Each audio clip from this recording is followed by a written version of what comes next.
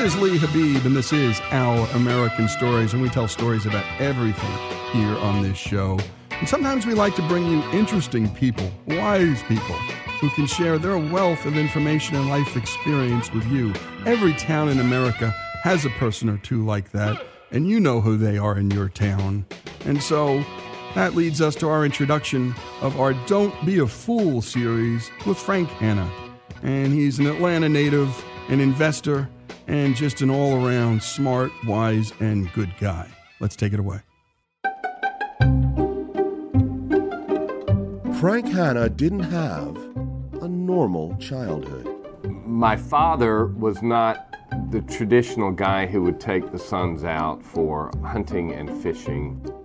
He'd come home from collecting rent at his apartment units, and we'd sit on the kitchen table and count the dollars out, and he'd talk to us about depreciation, and it was quite an education. I started trying to think about how to make money when I was about 14. I wanted to be able to take girls out for dates, and my father was not going to pay for dates. At an earlier age than I would have thought, I had more money than I had anticipated. And I thought to myself, what now? Sort of along the lines of the Hippocratic Oath, do no harm. Don't blow this. Don't be a fool. And so, not to be a fool, Frank actually studied how not to become one, and is generous enough to share his fool-avoiding notes with us. Today's episode is titled Bacon and Jelly. Even pretty much a materialistic culture. I think that's I just read this morning somebody quoting T.S. Eliot, who said he thinks the only two choices in this world are between materialism and Catholicism, which was, I'm still unpacking that and thinking about that quote. But I think materialism is the dominant ethos of our time. And I think there is a sense that if we acquire enough material things, that we will be happy. And there is some truth to it in that the animal side of us literally does need material things. I mean, a dog needs food and water and a place to be warm when he sleeps at night. And those material things. We are material beings and we live in a material world, and we do need material things. But they're just the first level. I mean, if you're using Maslow's hierarchy of needs, right, they're at the bottom. But we get used to, and here's what happens. So you start with a few good material needs, and those do help make you happy. So then you figure, well, more of them will make, more or better will make me happier. And guess what? That's kind of true too. You know, I have a crappy little car with no air conditioning, and then I buy a nice car with air conditioning. My life is better now. And if I had a black and white TV, and now I got a color TV, my life is better. It is. It's better. And I'm slightly happier. But at some point, actually in today's world, the marginal benefits of that start to tail off pretty soon. Okay, I mean, I got a 50-inch TV, well, I need a 55-inch TV. Come on. There's really no difference. And so I think we do chase this idea of the material stuff. You know, what's interesting now is that the luxury goods are things like travel. So what the wealthy do, they go to Christmas parties, and the first question they get is, where are you going for the holidays? As if it's some test almost. And if you're not going somewhere glamorous enough, that maybe there's something wrong with you. What's wrong? Are you quitting? Are you retiring? Are you the idea that one might stay home with their family members during Christmas and not be getting on jets and flying away to places. This is among the socioeconomic elite. It's almost a heresy that you wouldn't go somewhere after Christmas among the elite, right? And so I think this desire for more and more material and sensational experiences is a function of both the fact that, yes, at times they can make life more interesting and happier, but that it starts to tail off much faster than you think. But we all get in these habits of wanting to acquire these things. And then, like I said, one day you wake up and you realize that you've created this situation for yourself. We have ever-rising expectations, and an ever-increasing chance of not meeting those expectations. And so that's why you end up seeing really wealthy people who are also really unhappy and have a sense of emptiness. And not all of them do, obviously, but if you're pursuing materialism as the source of happiness, that's where it leads. The amount of frustration that can come from the expectations that we create with our wealth or our material goods.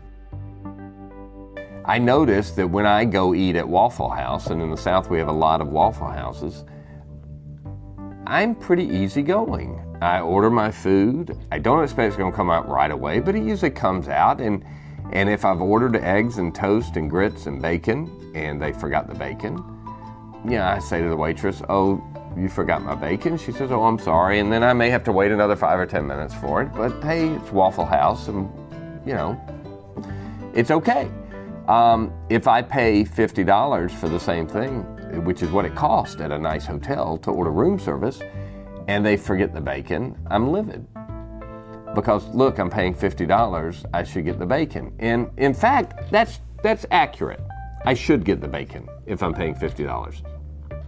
But the point is that I've allowed my own serenity, my own happiness be affected by the amount of money I was spending. The experience is exactly the same in the Waffle House and in the hotel. It's exactly the same. Somebody forgot my bacon. And yet, I've allowed it, and that's what's happened. I have allowed the fact that I have this wealth and am spending it to affect negatively my own serenity.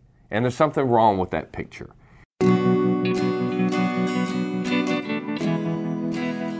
And there is something wrong with that picture. And it's a confessional of a sort. Frank is not exactly putting himself in a good light, but he's putting us all in an equal light. We've all been exactly where Frank has been. And when we continue, more of Don't Be a Fool with Frank Hanna, Atlanta native and all-around wise guy and smart guy, here on Our American Stories.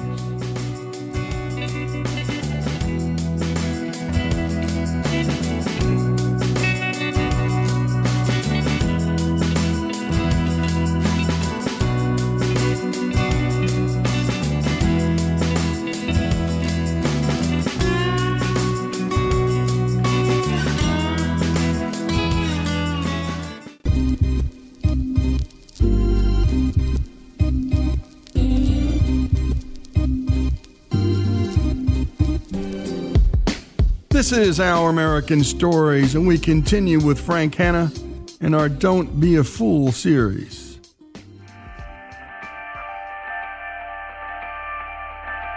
There's a guy who wrote a book, really fascinating book, called The Paradox of Choice.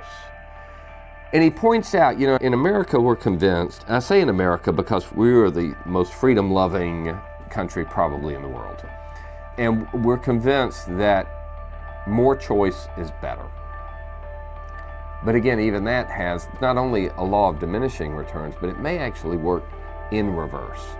So he does an experiment where he gives people a choice of 3 jellies they can buy in a grocery store. And when they have a choice of 3 rather than just 1, they like that.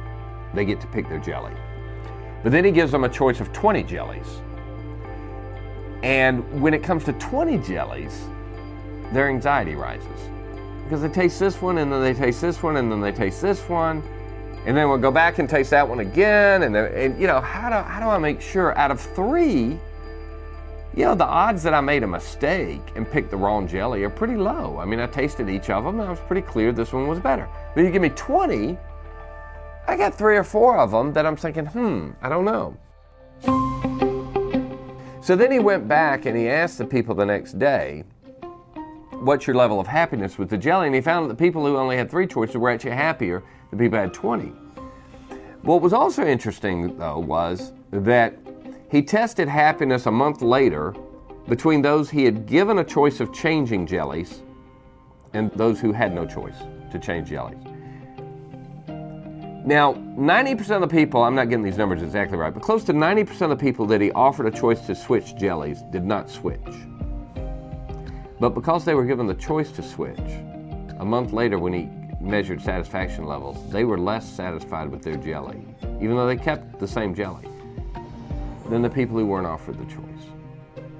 In other words, just planting the seed in your mind that you've got a choice to switch can actually make you less happy.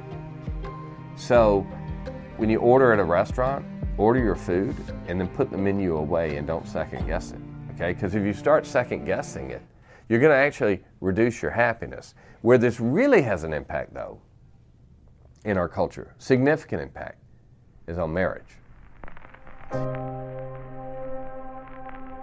Because we now have a culture that says, well, even though you are married, that doesn't have to be forever. That doesn't have to be forever. You still have a choice. So even for the people who stay married, we've planted in their minds the idea that they still have a choice. I've been thinking more and more about this because I just think our greatest impoverishment is the lack of healthy families in our country. I mean, we got a lot of material goods in this country. We don't have enough healthy families. And I'm reminded of a letter that J.R. Tolkien wrote to his son when his son first got married. And I'm going to paraphrase this. I can't get it exactly right. And Tolkien said it much more eloquently. But he essentially said to his son, okay, now you're married, son. He said, assume you might not have picked the perfect one. Because let me tell you what the devil's going to do. He's going to start saying to you, are you sure she's the one? He's going to wait till you get married. Now you're married. And he's going to say, are you sure she's the one? Well, remember that girl you dated 4 or 5 years ago? Maybe she might have made you a little bit happier. Of all the women in the world, how can you be sure you got the right one?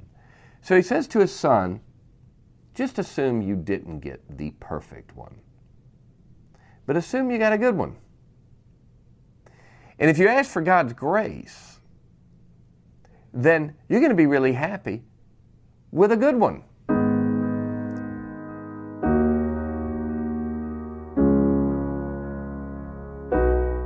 We've become convinced now in this society, and I talk to a lot of young people, and a lot of whom are postponing and prolonging the time before they get married to a stage that biologically is not even healthy.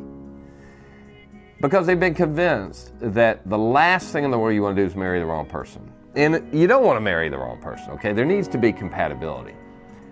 But the idea that you got to find the perfect person, there's literally no way to do that. To find the perfect person, you got to go through the whole field, okay? To find the perfect, you got to taste every jelly. And no one has enough time you could live 1,000,000 years and you can't go out on a date with all the women in the world. There's no way. At some point, you have to choose a jelly. And you have to say, this is my jelly, this jelly tastes good. And I'm getting married. And ask God's grace for it. But we have created a society that says, no, you got to pick the perfect jelly. There's no perfect jelly. There's no perfect person. But God can give enough grace. If there's compatibility, there does need to be compatibility. You need to like the taste of the jelly. But it doesn't have to be a perfect match. There has to be commitment, and asking for God's blessing is what allows a marriage to go forward. Marriage is really difficult. I don't know if anyone's ever had an easy marriage. I've never met anyone who had an easy marriage. There are people deeply in love, but subverting your own animal selfishness to the needs of another person just goes against our animal natures, okay? And that's hard. And to do it 24/7, 365 is hard. So I think we get through it with God's grace. I mean, I'm selfish. The funny thing, I mean, we can have traumas in our life, right? And people have all kind of traumas, that are, some of which are just tragic. But we all come with original sin into it. We all come, and at the end of the day, the original sin, the very root of it is pride, and the very root of that is to say, my will is what should prevail.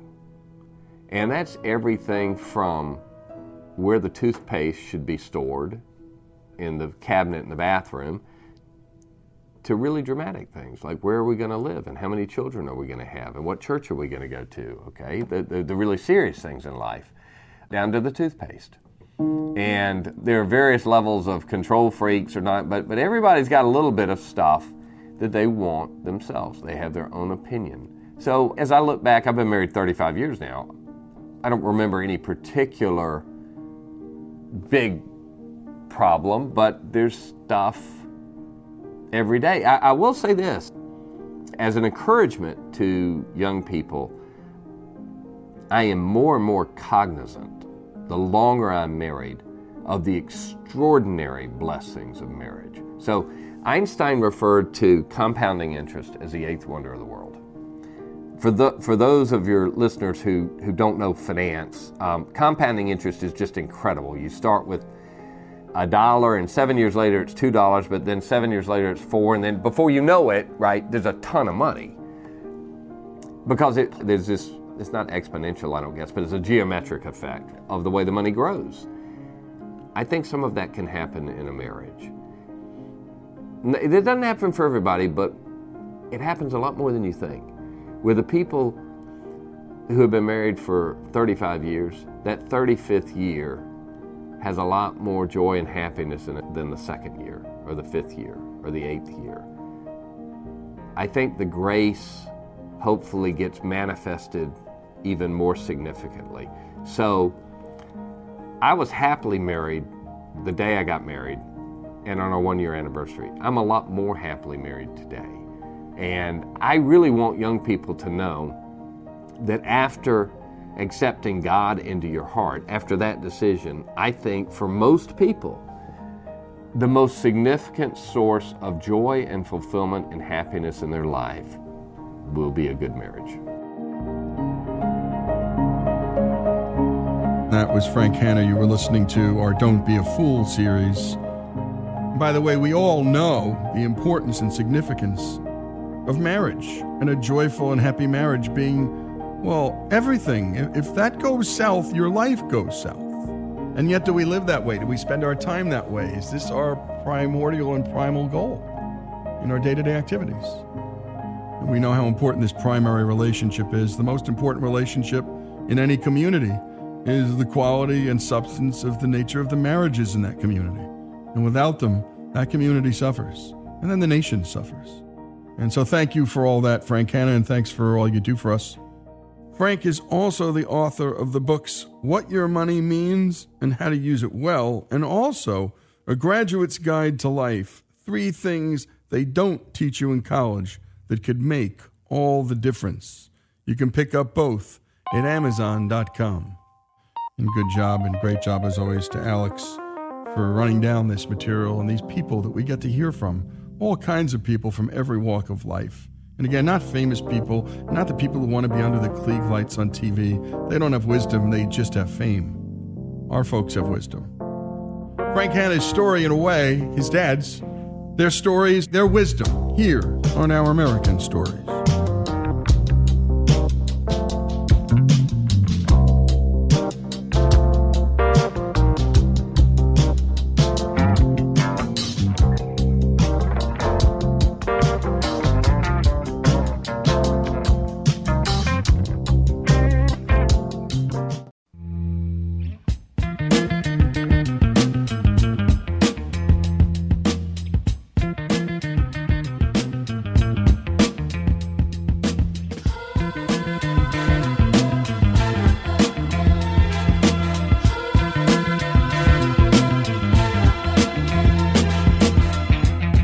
This is Our American Stories, and Jesse, I'm not sure what that music is, but it sounds like something off the Shaft or Superfly soundtrack. The Visioneers. Oh, the Visioneers. I love it. I love it. It sounds like something that our friend Quentin Tarantino. It's very California. It is very California. Love it. Recently, we came across an article at the Wall Street Journal about a guy named Kevin who had established his own micronation within the state of Nevada. A micronation is an entity that claims to be an independent nation or state, but is not recognized by world governments or major international organizations. We just had to get to the bottom of this story, and there was no one else on the crew who could do a better job than Jesse. I'm just outside of a small town called Dayton, Nevada, just south of Reno, to visit with a man named Kevin Baugh. Now, Kevin is what you might call a crazy person. You're about to find out why. You see, a long time ago, our friend Kevin here decided it might be a good idea to declare himself the president of Molossia. What is Molossia, you might ask? Well, let's ask His Excellency ourselves. Molossia is a micronation. Basically, it's a tiny self-declared country. We sort of see it as a self-expression, creativity, kind of almost like an art project, but not quite. But also, we want to have everything in Molossia that a regular country would have. That's why we have our own post office, phone system, and so forth like that. Molossia was originally founded in 1977. My friend James and I, we saw a movie called The Mouse That Roared with Peter Sellers, and we were really struck by the imagination and creativity and the idea of that movie. So we decided we wanted to have our own country, which was called the Grand Republic of Volstein. And he, at that time, and he was king, I was prime minister, but then he moved on, went to a different school, but I stayed with it over the years. And then once we obtained this property here in northern Nevada, it was really natural to raise the flag and declare it to be property of our sovereign nation, Molossia. Now, the Republic of Molossia claims to be a sovereign, independent nation state, completely surrounded by the United States, and as a result, it's adopted a system of government recognizably similar in structure to that of a sovereign state. I thought we were an autonomous collective. You're fooling yourself. We're living in a dictatorship. A self-perpetuating autocracy in which the working classes... Oh, there you go, bringing class into it again. That's what it's all about. If only people would realize... Can someone move to Molossia or apply for citizenship? Well, actually, no, we do not allow other people to move in and become citizens of Molossia. It's really kind of a family nation, if you will. We have a lot of people that would like to move here. Surprisingly, actually, from the Middle East. We have a lot of inquiries, people who want to come here on a regular basis. I'll get about a half a dozen a week of folks that want to move here. I think partially because they would like to, come into the U.S. They see this as a way to get here. But Molossia is only open to really our current citizens and our family members. Does the United States government care that you've declared yourself a sovereign nation? The U.S. has never really had a problem with Molossia, at least as far as I know. I'm sure they snoop around our website because they tend to do that. But at any rate, they don't really care what we do because we are, I guess, again, they see it sort of as a, self-expression kind of thing, personal freedom and private property and all that kind of stuff. And that's fine. They leave us alone. We do pay taxes, but we call it foreign aid. So we give foreign aid to the U.S. to help prop them up. And you've seen their roads, so you see they need all the help they can get.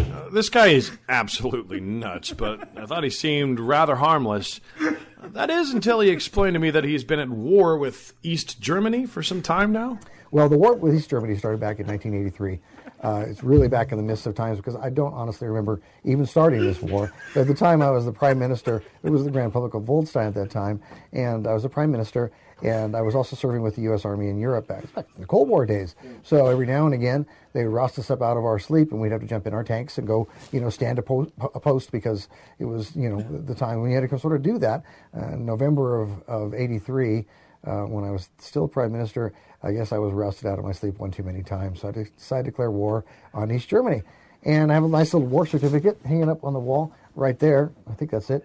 Anyway, then I forgot all about it. And then a few years ago, I was reading through my records and I pulled this thing out and I said, well, that's kind of cute, that's neat. And I happened to do a little research and discovered that East Germany still exists in the form of a tiny island off the coast of Cuba. It's called Ernst Thälmann Island, and it was given by Cuba to East Germany back in 1970-something, I think. Fidel Castro gave it to the East Germany. I guess it was sort of a symbolic thing, but essentially it became East German territory. They have a little statue on there and so forth, and it was never addressed in the Unification Treaty. So it was sort of like one of those limbo kind of things. So I guess we're still at war with East Germany. At least that's how we're going with it. Now there's nobody on this island. It's uninhabited except for marine iguanas. So I guess those would be the only existing East Germans out there are marine iguanas. And because we can't go there, because we are still subject, unfortunately, to U.S. restrictions of traveling to Cuba, we can't really engage in peace with the marine iguanas there. And so we will probably be at war with East Germany forever. For as long as at least the embargo goes on, because we would like to go there someday. It looks like a really pretty place. Making peace with marine iguanas. I mean, look at this guy. He's dressed up like a war general, strutting around his property like Fidel Castro. And then in the middle of all this, he somehow managed to land himself a wife. Or as he calls her, the First Lady. I met the First Lady through MySpace, which is really not that popular anymore, but it was a big thing back a few years ago. And we had both been to the same concert, of all things. And I noticed her, she noticed me, kind of thing. And we sort of started communicating that way. And I didn't really present myself as kind of like it's like a separate thing. It was my civilian me, my non-president me, and then the president me. I didn't really present myself as the president, just as the guy down the road. But, being a smart lady, and she is, she Googled me and figured out that I was, in fact, the president of the country. And she liked that. She thought it was a pretty cool idea. So she came into our relationship, it's been almost 5 years now, came into our relationship knowing that I was the president of the country and very happy with it. And she's had a good time with it ever since. What are some of, like, your house rules or laws, I guess you would call them? Like all countries, Molossia has its own customs standards, and there are certain things that can't be brought into the country. They are rather unique because we are a rather unique country. No walruses are allowed in the country. There was a cartoon strip called Bloom County a few years ago, and one of the opening splash things always was a little sign next to a meadow under a tree, and one time it said no walruses, and my number 2 son and I thought that was pretty funny, so we put that on there. No catfish can be brought in the country. It's not like we have a problem with catfish here in Molossia. We're in the desert, but they're banned because we were going to be in FHM magazine a few years ago, and FHM magazine bumped us for an article about guys that catch catfish with their hands. They're called noodlers. So that's a couple things that you can't bring. No plastic bags, bad for the environment. No incandescent light bulbs, also bad for the environment. Because we are a unique country, we do have our own measurement system. It's called the Kokens measurement system. And the basic element that would probably apply to most folks is called the Norton. And this is a Norton. It's my hand. It's about 7 inches long. And if you ever have to measure something, you go somewhere, you can use your hands to measure. It's kind of convenient. But we really did that to be unique. We have our own time zone. We are 39 minutes ahead of Pacific time, or 21 behind Mountain, whichever way you want to be driving. And we, again, did that to be a little bit different. And just a few months after we adopted our own time zone, President Chavez of Venezuela adopted his own, the late President Chavez, adopted his own time zone off by about 15 minutes or something like that. Now, where do you think he got the idea? Right here. Absolutely. So we kind of do our own thing. We have a good time with Molossia. Now, do you always dress like that?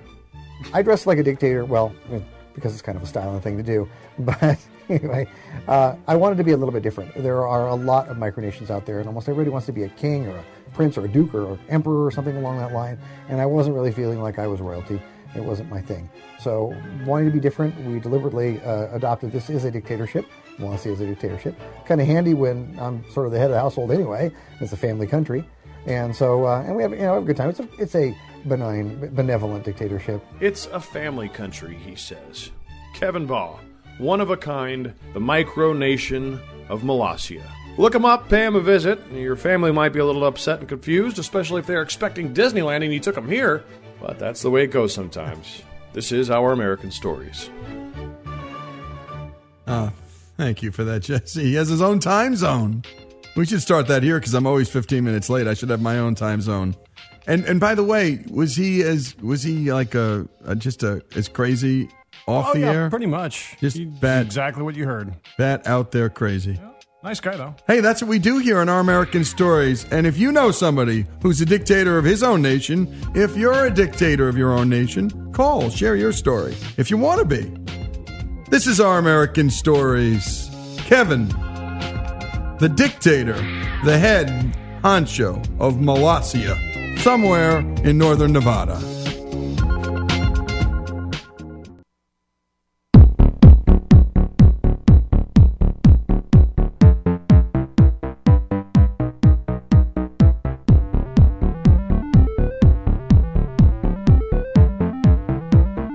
This is Our American Stories, where we love to tell you stories about everything. And one of our favorite segments, and yours too, is our This Day in History segment. As always, brought to us by the great folks at Hillsdale College, where you can go to study all the things that matter in life, all the things that are beautiful in life. Go to hillsdale.edu and learn more. They have terrific and free online courses there. And today, our This Day in History, well, it's all about a story and a product that was launched in 2007.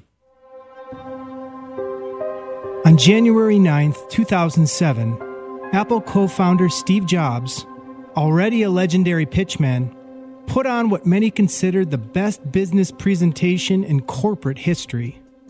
Here's technology commentator Charlie Brown. Steve Jobs was a master at teasing new technology to people, and everyone turned up to Macworld thinking they were seeing a new iPod or a new Mac. He was showing them something vastly different, something new and something that was going to change the world, and he did it like the master that he was.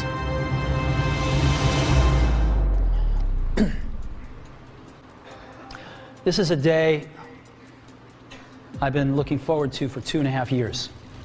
At the Macworld conference in San Francisco, Jobs built up the narrative before he even mentioned a new product. Every once in a while, a revolutionary product comes along that changes everything. In 1984, we introduced the Macintosh. It didn't just change Apple, it changed the whole computer industry.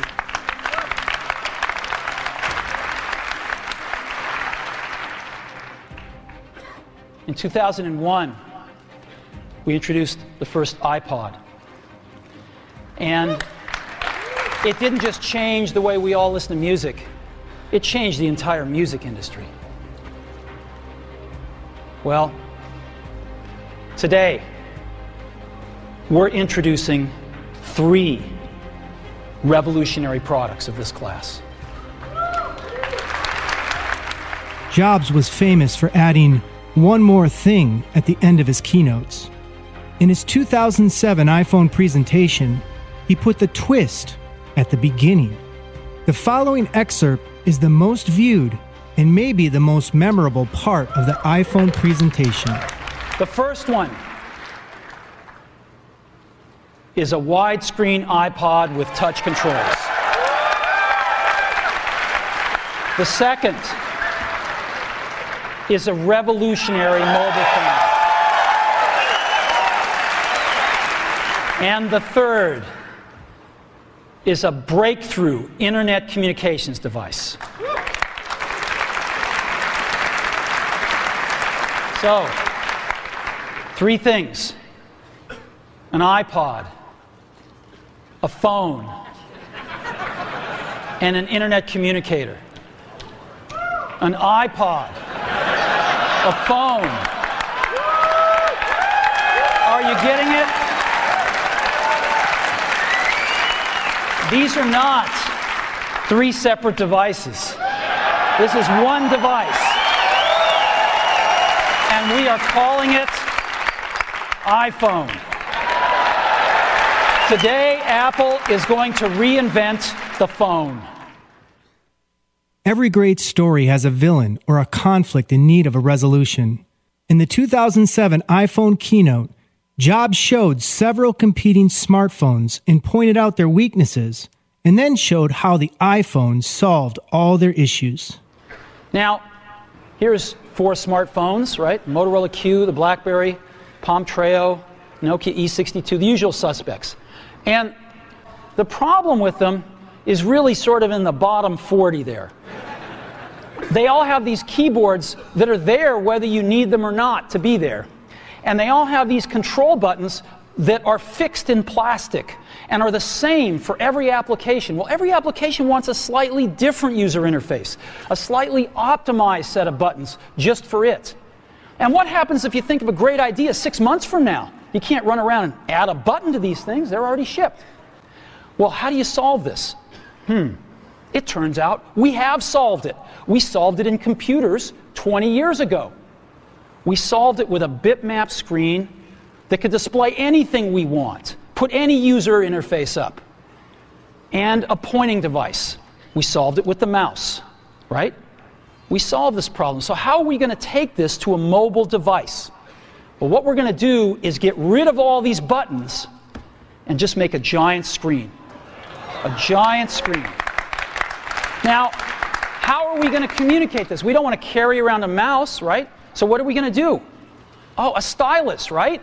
We're going to use a stylus. No. No. Who wants a stylus? You have to get them and put them away and you lose them. Yuck. Nobody wants a stylus. So let's not use a stylus. We're going to use the best pointing device in the world. We're going to use a pointing device that we're all born with. We're born with 10 of them. We're going to use our fingers. It's easy to forget how funny Jobs could be on stage. His iPhone launch presentation elicited a laugh from the audience 51 times.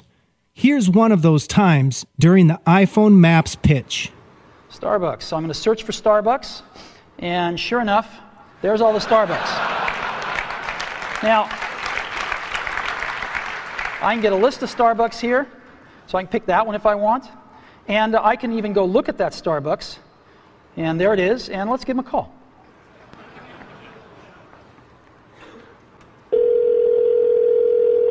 Good morning, Starbucks in Howard. How can I help you? Yes, I'd like to order 4,000 lattes to go, please. No, just kidding. Wrong number. Thank you. Bye-bye. Okay. Today we look back and it all looks so easy. But the launch of one of the best-selling products of all time was expected by many to go disastrously wrong and take Apple's fortunes along with it. Here's iPhone co-creator Andy Grignon. Every single time he touched the screen, we're waiting for the music to stop playing. We're waiting for the browser to just go white. I mean, there's all sorts of things that we knew could happen. I've got playlists here. I can go into my playlists. I've got artists. I've got songs. The stress level is through the roof. You've never seen behind stage a more angsty, miserable group of people. Jobs' team is stressed for good reason. Up until this point, the iPhone had never made it without a glitch through all the trial tests and practice presentations. We had a very careful path. It was called the golden path that Steve had to follow. He had to do exactly these things in exactly this order. And if he didn't, it could crash. What the audience didn't know was to avoid these crashes, there are several iPhones in Jobs' lectern with Jobs discreetly switching between them. It would take a magician to figure out how he did it. Here's magician Penn Jillette. He was doing switches. He would switch one iPhone for the other so he could show off different apps when they actually couldn't change. But even with the multiple hidden iPhones, Andy Grignon and his team of engineers who watched backstage expected the worst. Grignon came prepared, especially for that grand finale crank call to Starbucks. I could play with this for a long time. I just anticipated all this going wrong. So on my drive, I brought with me a bottle of scotch. And what we decided to do is every one of us who was responsible for a certain part of the demo, whether it was playing some music, showing the maps, whoever was responsible for that part would take a shot. Problem was, I'd been involved for all of them. By the time Steve does the big finale, I'm completely wasted. He's got, at this point, maps going, there's paused music. All the software is lit up on this phone. So I'm going to search for Starbucks, and sure enough, there's all the Starbucks. Things could go just absolutely sideways. And I can even go look at that Starbucks, and there it is, and let's give him a call. Maybe the whole thing was just going to go black and then restart. We didn't know. It was the first time any of us as a group saw just a perfect demo. I mean, we'd never seen the whole thing go off without a hitch. 5 months after Steve Jobs' presentation, as customers waited in line for days, the iPhone hit the shelves in the United States. This is gonna be like going down in the history of all cell phones. To see the line of people snaking around the building, waiting to hand over $700+ for a phone that we had just created, was the time where it really kind of hit home for me. Steve, I love you! How's the smartphone changed our lives? It's changed everything. Everything is trackable, filmable, shareable. You can use it for basically any function that you want to do. You can do it better by using a smartphone. The device is still Apple's most important product in their arsenal of cultural and technological must-have items. Today's app economy is bigger than Hollywood, and WhatsApp, Snapchat, Uber, Tinder, and more are essential parts of modern culture, collectively used by hundreds of millions of people every day. But before the iPhone, none of that existed. I'm Greg Hengler, and this is Our American Stories. And great work as always, and thanks to the folks at Hillsdale College, who, by the way, teach things like the fact that intellectual property rights Well, they're in the Constitution and they're in Article 1, and this innovation is not possible without that. And what free enterprise does for the world and for human progress. By the way, that clapping you kept hearing, that was not your typical corporate meeting and corporate launch, was it, folks? On this day in history in 2007, the iPhone is launched and changed the world. This is Our American Stories.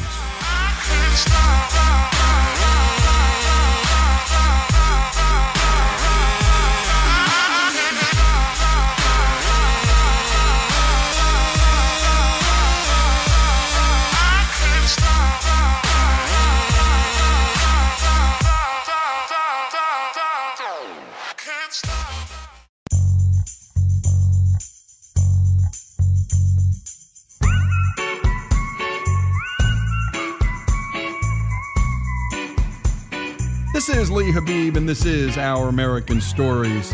And it's time for our twice-monthly series, Rule of Law, on how the rule of law silently shapes the world around us, without us even knowing it. And here's our own Alex Cortez with today's story. American Craig Richardson had a childhood that was a little bit different than his friend Ben Fries. Craig was hanging around with famous economists. Milton Friedman tucked me into bed when I was 5 years old, give me a goodnight kiss on the forehead. My dad jokes that was the day I became an economist. While Ben, a British kid whose family moved to Zimbabwe, was hanging around with wild animals of a different sort. African stars on an African night when you've got lions roaring and hyenas whooping, something that is far better than any Mississippi star that you'd ever see, I'm quite sure. Their lives would be different later on, too. Craig interned at the World Bank. The woman who was the lead researcher said, well, we want you to do 3 background papers on 3 countries, Zimbabwe, Colombia, and Argentina. And I just rather impulsively said, I'll take Zimbabwe. And so that entire summer, I just got knee-deep in appreciating everything about that country. In 1992, it was really the jewel of Africa. And so I wrote this 100-page background paper, which I really put aside. And then it wasn't for another 10 years that I went back to investigate what happened to Zimbabwe, because it was just falling apart. And that was kind of the launch of this 15-year exploration into what happens when a country abandons rule of law and property rights. For Ben Fries, it wasn't an academic study. It was real life. It was like being in a boxing ring with your hands tied behind your back. We had a couple of guys that did try and defend themselves with guns. They got killed. You know, when you're a few farmers against an army of 40,000 soldiers and 20,000 policemen, you don't stand a chance.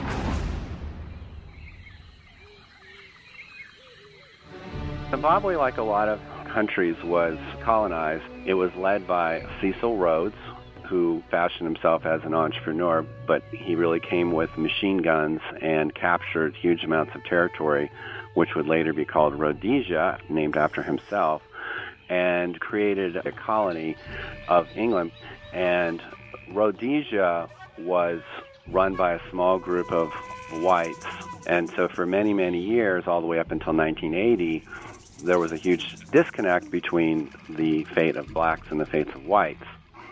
In 1980, after a lot of guerrilla warfare, Britain really backed away from the leader at the time, and they had elections, and Robert Mugabe came into power in 1980.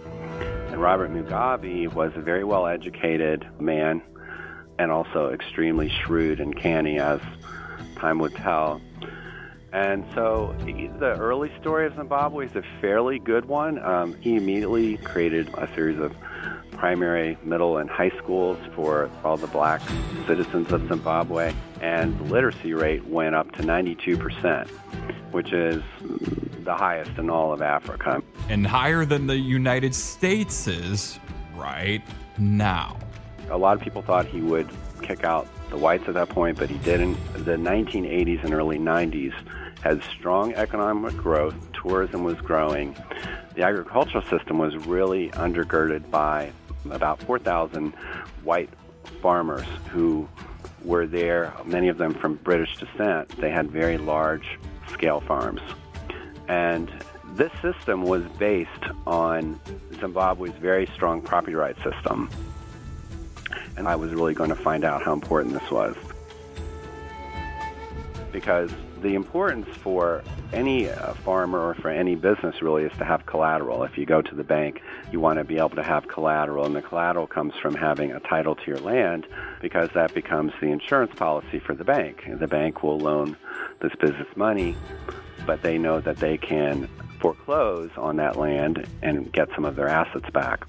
And so that it becomes so important and so critical for economic growth is that people need to have property titles, and that property title creates trust. And that's a really important point that a lot of economists in America miss, because we just take property rights for granted. But in Zimbabwe, property rights were enshrined. They had a constitution very much like the United States. There was this blossoming of economic activity. So where did it all go wrong? We had been a one-party state. There was only Robert Mugabe and his party, and he had made sure that there was no opposition. Any opposition that had been raised up, he had stamped upon very quickly and persecuted until they were out of existence. And then in 1999, an opposition was finally formed, a viable opposition, and it was quite clear after 19 years of Mugabe's rule that Mugabe would be out of power when it came to elections. So what Mugabe did was he put together a referendum to change the constitution to entrench his power. The people were given the carrot of, you're going to get land for free if you vote yes for this constitution. Of course, nothing is free. The land was to be seized from Zimbabwe's white farmers. And the people voted against that constitution, and that was a real shock for Mugabe. And he realized that he was going to have to do everything possible to ensure that the people were intimidated ahead of the election in 2000 so that the opposition didn't come into power. That's when all hell was let loose. Within 2 weeks of the result of that referendum, which Mugabe lost, we had farm invasions all over the country. It was well organized. Including on the farm of Ben's in-laws, which he farmed with them, and thousands of others. And Mugabe endorsed it all. It was done in a very violent way, and the police were under very strict instructions not to help us. And we suddenly realized what it was like to live without law, without the rule of law protecting us any longer. And when we come back, more of this remarkable story, our Rule of Law series, what happens when a country abandons property rights and the rule of law. More after these messages.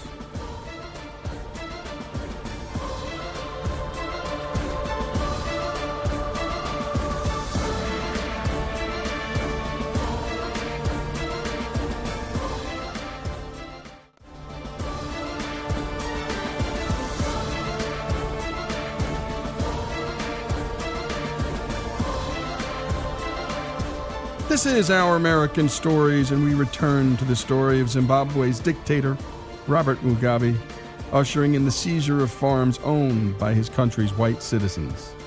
This is also the story of two friends, Ben Freeth, whose farm was taken, and Craig Richardson, an American economist.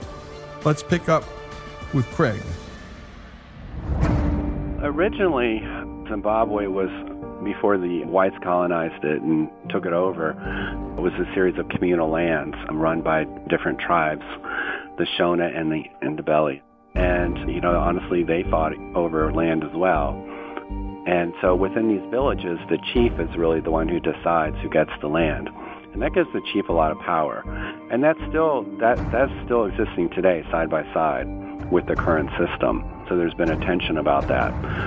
So these villages, there's a lot of communal land, and the upside of that is it sort of creates this very family environment, and who is going to be there and who's not, and you can't just have strangers come in and move next to you. So it creates this kind of coziness, but there's a price of everything, and the price of coziness is poverty.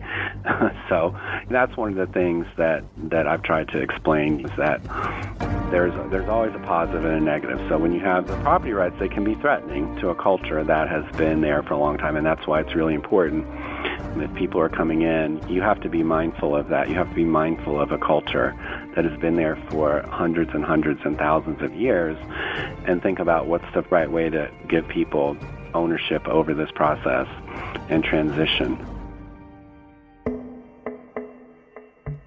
So this communal system grew up, and when Cecil Rhodes came in the mid-1800s, of course, there was seizing of land. And so he did the same thing, as Mugabe did. I mean, he seized land without compensation in most cases. But over time, over a period of 100 years, that land then began to be traded and sold, bought and sold by different entities. So, and then by that time also, a lot of whites were being born in Zimbabwe, considered themselves Zimbabweans. They didn't think of themselves as British. They thought themselves, we are Zimbabweans just like everybody else. So in some ways, it's not very different than if you think about, here in North Carolina, we have land that we're sitting on here right now that, was formerly, quote unquote, owned by the Cherokees, right? So we have the history of land is a history of theft in some ways. And at some point you have to go back and you have to say, yeah, that happened, but it sometimes is really hard to correct those things as well. So fast forward, sort of 100 years, the land which had been initially seized by the whites is now being bought and sold on markets. And now the people who are 100 years later are, 3 generations after the fact, are now buying land under the auspices of the Mugabe government, which is approving these sales. They are giving people letters that are saying, this is a letter that says that what you've done is proper, and we recognize your constitutional right to own this land. So by the 2000s, when these seizures happen, there's a statistic that something like over 95% of all of these farmers had bought those farms on the market. So, this idea that these people had taken money or taken the farms was not right. Their ancestors, yeah, but not them. Perhaps the greatest evidence that this shouldn't have been a black versus white thing is that 8,500 blacks had commercial farms that were just like those of the white farmers.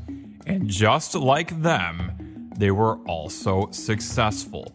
Their race had nothing to do with it. Their property title had everything to do with it. Communal lands that were literally right next to these productive white and black commercial farms were dusty, ugly, and unproductive. My wife's family have been farming in Africa for just over 300 years without a break. That's a very long time. That's a lot longer than many white Americans have been in America. And yet, because we are white people, a lot of the world seems to think that we cannot be Africans. How many generations does it take before people are considered to be from the place that they are from?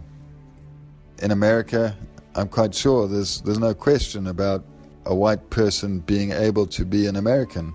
But in Africa, amongst the black nationalists, they do not consider that a white person can be an African. And there's something very wrong in that. We're kind of treated as though we are second-class citizens, that we have lesser rights to everyone else by virtue of the fact that we have a different colored skin. And because we're white, the rest of the world looks the other way, and they don't want to deal with this issue. If we were a black minority people in a predominantly white country, the world would say, no, this is absolutely wrong. And things like the United Nations Convention for the Elimination of all forms of racial discrimination. Complaints would go to the United Nations on that, and things would happen. But because we're white people, that doesn't happen. I've tried to find a country that would put a complaint into the United Nations. There's not one. We initially had an invasion on the farm, and it wasn't violent, but it was obviously very disconcerting. That's an understatement. Over 20 black men entered their farm and refused to leave. Anxious that they might cut down trees on the estate to build homes, Ben's father-in-law, Mike Campbell, gave them a shed to sleep in, and they gradually took over the farm. Cows were stolen and slaughtered. Fires were started at random, and gunshots were fired in the middle of the night.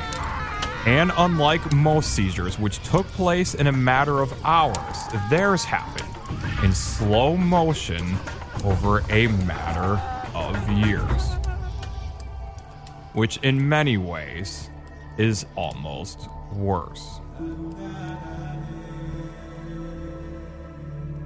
Quite early on in the farm invasions, we had a group come onto the farm that had come from a faraway place where there was a lot of malaria. We didn't have malaria on the farm, and these people brought a strain of malaria with them. In a period of a month, 9 of our farm workers died, and my sister-in-law Heidi was pregnant with twins at the time, and very sadly she died along with the twins. So it was a very tragic thing for the family.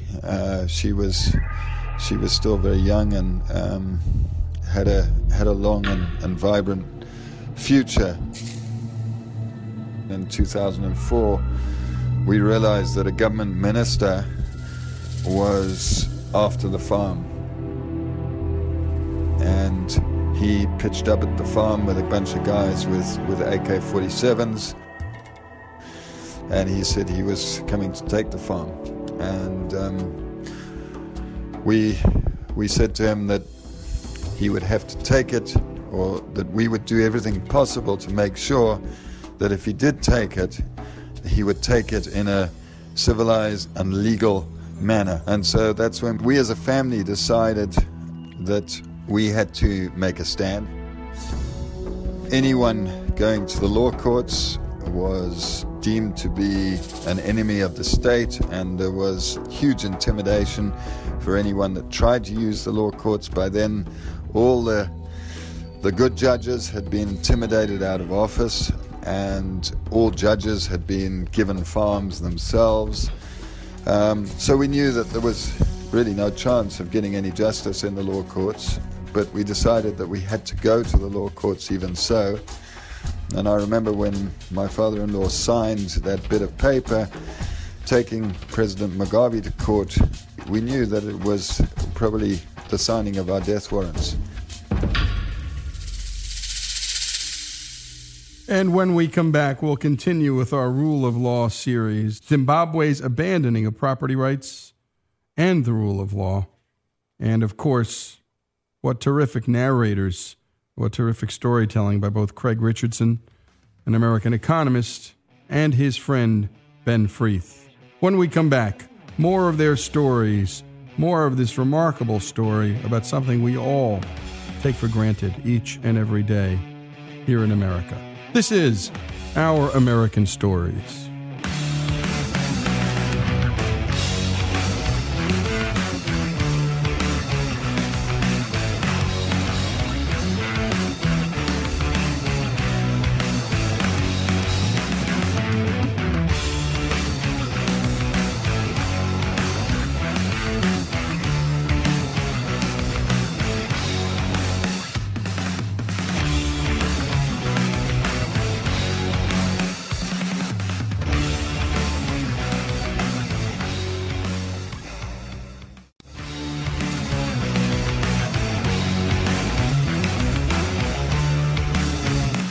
And we return to our Rule of Law series, Zimbabwe's abandoning of property rights and rule of law. And we pick up with Ben Freeth, whose family's farm was seized by the government.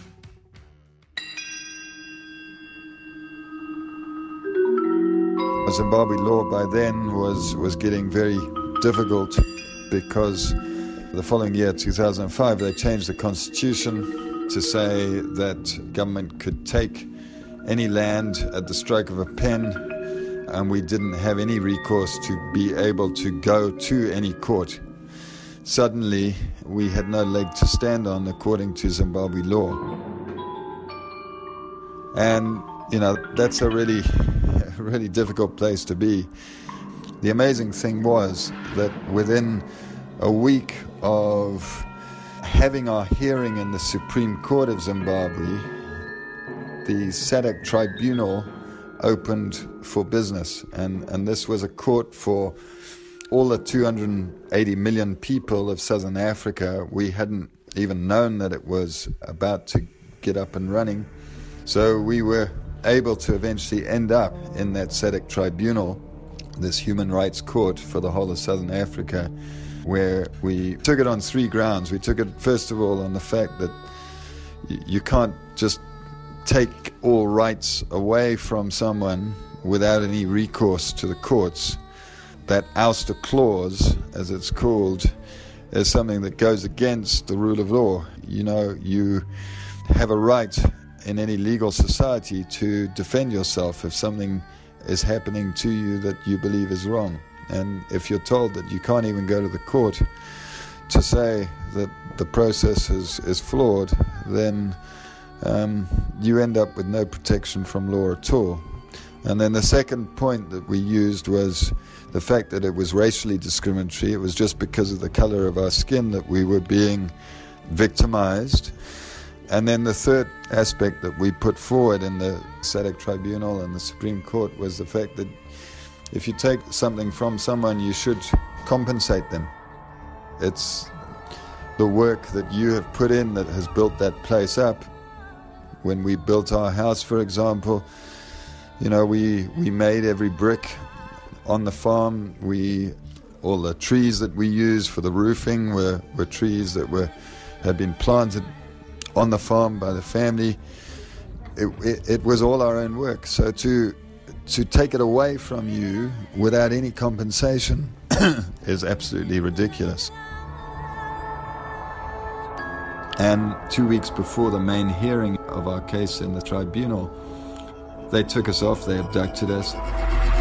The henchmen of dictator Mugabe. And they beat us up really severely, and they tried to get us to withdraw from going to court. And by this stage, I was unconscious, and my father-in-law was unconscious, and so eventually they got my mother-in-law, who by this time also was in a bad way. She had her arm badly broken and was beaten around the head and all bruised, and they'd put a burning stick into her mouth, and she was in a bad way, but she was conscious, and they got her to sign a bit of paper to say that we would withdraw from the court. And that's the kind of lengths that they wanted to go to make sure that we couldn't continue with the law. And in the face of all of this, Ben and his family continued anyway. And we won on all three counts. The International Court ruled in his favor. By the way, those are all black judges. And so that his farm should be restored, that Zimbabwe took this farm away improperly. And unfortunately, the government totally ignored the ruling. But he got a lot of international attention for that, and a lot of that was really just to draw attention to Zimbabwe and how it was ignoring rule of law, and really to, cast some shame on the government. And then he had another lawsuit where he went to South Africa, and again he won. And what he did was he attached to the lawsuit that claim on one of Mugabe's residences in South Africa, one of his, vacation homes. And he won that case. And so what happened was that South Africa turned over the assets to Ben Frieth. So that was a pretty clever way to file that lawsuit. But the battle wasn't over. Several months after they beat Mugabe in the SADC tribunal came payback time. We had all hell on the farm, and a new massive invasion took place where our workers were thrown into fires and dropped on their heads on concrete and had fractured skulls. Black workers, by the way, over 500 of them, who were dragged off to all-night indoctrination classes to persuade them of Mugabe's way of thinking, which wasn't their way. They loved Ben's family. You know, really, really difficult times, which finally ended up with both our houses being burnt down and us having all our crops stolen and all the tractors stolen and all the tools of our trade stolen, and we walked off that farm with not even a toothbrush between us as a family. Zimbabwe went into a downward spiral in 2000, and this is where I got interested again in what the heck was happening, because the economy was collapsing so fast. And what happened was the 4,000 farms, as they began to be seized by the government, there's probably only 300 left that are in Zimbabwean hands. The export sector collapsed. Those who seized the land didn't know what to do with it, and didn't really have any interest to learn how. On Ben's family's farm, the present squatters there grow corn but admit that it's no good and produce a 60th of what their family did. And 40,000 fruit trees they leave untended. And the export sector was so important for bringing the hard currency in to pay the government's bills. So tobacco actually was coming to Winston-Salem, North Carolina, where I live, and RJR Tobacco is based here. So we were buying tobacco from Zimbabwe. When you had the loss of flow of dollars coming into the country of Zimbabwe, it starts running a huge budget deficit. And in a country where you have trust, you can sell bonds. So the United States can sell bonds to fill a deficit because there's trust around the world that we're going to pay on our debts. But here's what's critical, is that when Zimbabwe broke with rule of law, they lost trust. They lost trust immediately around the whole world. And foreign investors pulled out. Nobody believed the government anymore about anything. So they couldn't sell bonds to plug this deficit. So what could they do? The only thing they could do is start to print money. So they began printing money to cover these deficits. And we know what happens when you start printing more and more money is you start to have this inflation. And when I was there in 2006, the inflation rate was at 50,000% a year. So my dinner bill at the restaurant I ate at was about $400,000. And I gave a nice tip of about $20,000 to my waitress, but that was only about $20 in U.S. dollars. So the whole bill was about $400,000. When I returned the following year in 2007, the same bill, the same restaurant, was over $3 million in Zimbabwe dollars. I didn't think it would be getting higher than that, but in fact, hyperinflation roared on. It went into the hundreds of millions of percent a year. They issued the biggest bill in the history of the world. They issued a $100 trillion note, which was worth about $3. And you can't make this stuff up, folks. Rule of law matters, property rights matter, and we're not finished with the story. When we come back, the final installment, a tale of two friends, Craig Richardson, an economist, Ben Frieth, who owned a family farm that was seized by the government. More about their stories here on Our American Stories.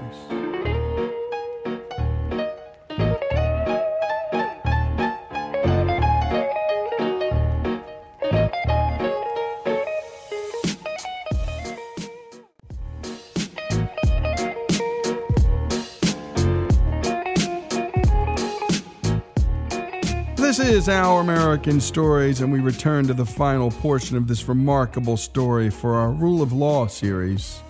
Zimbabwe dictator Robert Mugabe's seizure of farms owned by white citizens led to the country's economic collapse. And two friends, Ben Freeth, whose farm was taken, and Craig Richardson, an American economist, have been bringing us through the story. And Craig picks back up on Zimbabwe's hyperinflation. That all ran its course by the time prices were doubling every single day, every 24 hours at its worst. By 2009, the government basically realized they couldn't go any further. They couldn't print money ever any faster. And they realized they were at the end of the road, and they adopted the U.S. dollar. And what was remarkable is that inflation dropped from hundreds of millions of percent a year down to 2%. I mean, it just matched the U.S. inflation rate because we're using the same currency. So from 2009 to here, they've basically been on the U.S. dollar, and they've tried to start to issue their own currency, but it's been a big failure. So we've kind of kept them in check, or kept their government somewhat in check, because they can't run deficits anymore, unless they get foreign aid. But they're really locked in that way.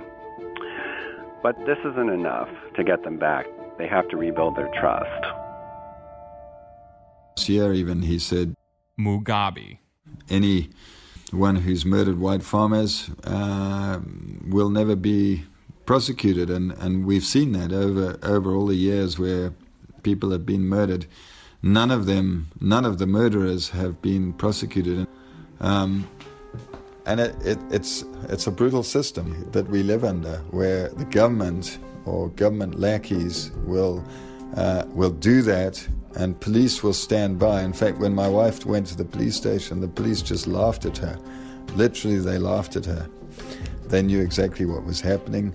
My wife reported all the shooting that had been going on, the fact that we'd been taken off to one of the torture camps that were being run at the time because it was election time, and that's what the ruling party does ahead of elections. People were being tortured, and we were one of those victims, and the police just laughed.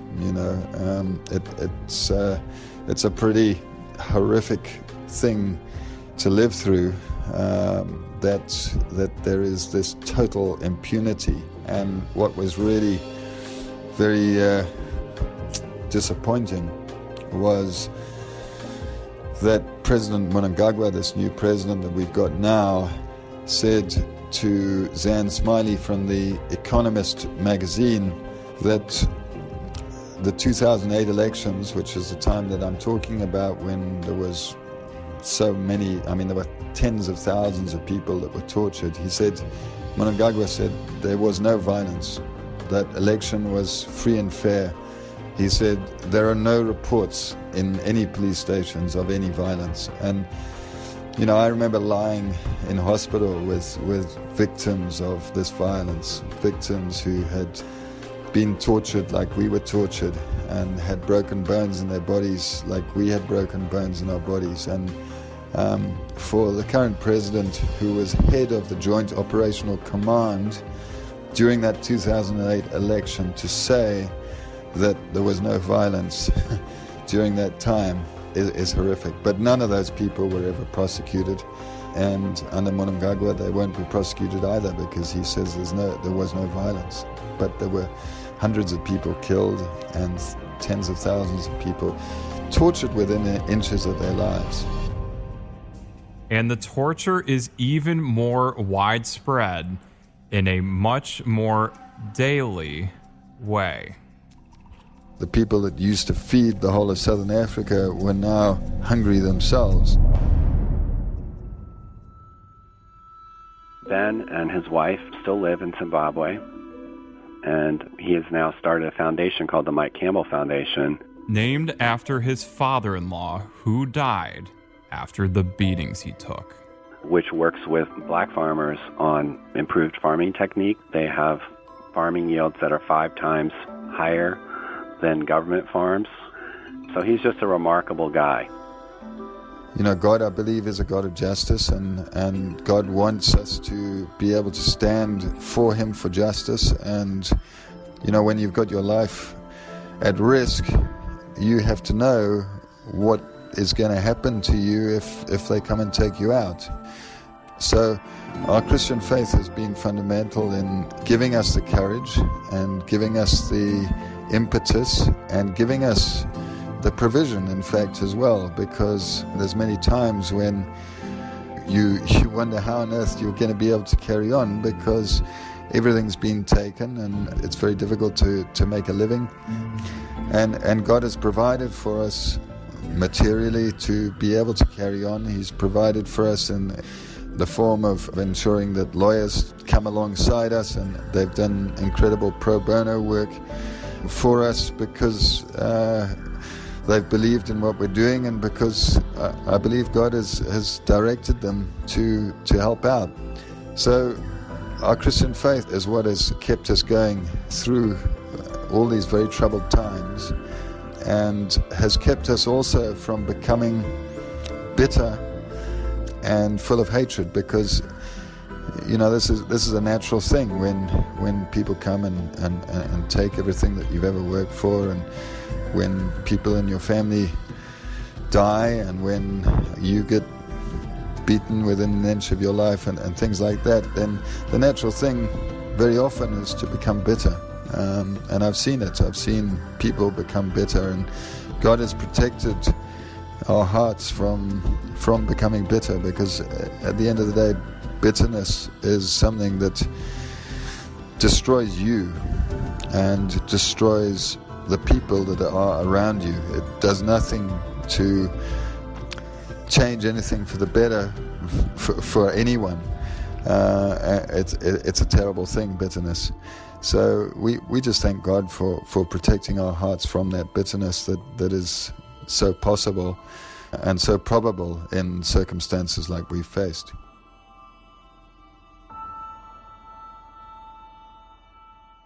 Ben and his family have committed to stay in Zimbabwe for the long haul until law rules the day. And although the present is full of chaos, there are pebbles of promise. So I tell kind of a quick story about that. I was when I was in Zimbabwe, one of my favorite things is to get out of the city and drive out in the countryside. So I had a fellow who got with me in a Land Rover, and we were driving through villages, and a couple of, I like to see the extraordinary in the ordinary. So I stopped at a farm where there was some dairy cattle, and there was a young black farmer there. He had a very nice, tidy house there made out of brick, and a beautiful second place, an outdoor cooking area. Again, beautiful thatched roof. 30 dairy cattle. We turned out he was Dairy Farmer of the Year. And we started talking, and I said, what's your key to success? And he got this big smile on his face. And I did not feed him this at all, believe me. And I said, what is the key? And he said, my property title. It's everything to me. And I said, well, what do you mean? He said, this is what is the whole reason why I've invested in my farm. He said, I was nobody. I had a little quarter-acre plot. I could barely feed anybody before that, and I had no reason to. He said, but I got this property title, and suddenly my whole world changed. And he just said, my property title, it's everything to me. And that really stuck with me. And the second part of that same day, I was still, driving through these dusty roads, and, the sort of stereotypical African mud huts you would see. And suddenly we saw another house being built that was brick. And, again, with windows and, beautiful brick house, just coming out of the ground. And we stopped, and there was a woman there, and I stopped and I said, hey, my name's Craig Richardson. And she was a little bit shy about talking. What's this guy? What does he want? But we talked a little bit, and then I asked her, I said, what, I'm interested. Why are you building this nice brick house? And she said, well, I just got a property title. And I've suddenly now, I've spent all, last month drawing out my house and putting where my windows would go. And now I got a loan from my bank. And I have a field now that I'm thinking completely differently what I'm going to grow and how I'm going to grow and what I'm going to sell. And it was funny because the guy driving with me, didn't really. He was like, I would have never thought to ask that question. It was sort of right in front of him. Like it is with a lot of us, things that are right in front of our noses. We don't even think to ask. But it was just remarkable, and I have pictures of that house that I show. Because it's just remarkable in both of those cases how these were people who were on subsistence, and that turn of events, getting that property title, completely transformed everything. Getting that property title completely transformed everything. And we don't know, we can't imagine life in this great country, or anywhere else for that matter, without the property right and the rule of law that supports that property right. Terrific work, Alex, as always. And this story, by the way, was inspired by a paper that Craig Richardson wrote for the think tank, the Cato Institute. It was entitled, How the Loss of Property Rights Caused Zimbabwe's Collapse. And if you want to dive even deeper into this story, make sure to go to cato.org and search for Craig's paper. And while there, check out all of Cato's great work. They're bringing liberty to life for all of us. Our Rule of Law series, twice monthly, on Our American Stories, and you can subscribe to the podcast by simply searching for Rule of Law on iTunes. Leave us a review if you can, and a 5-star rating if you believe that we actually deserve it. This is Our American Stories.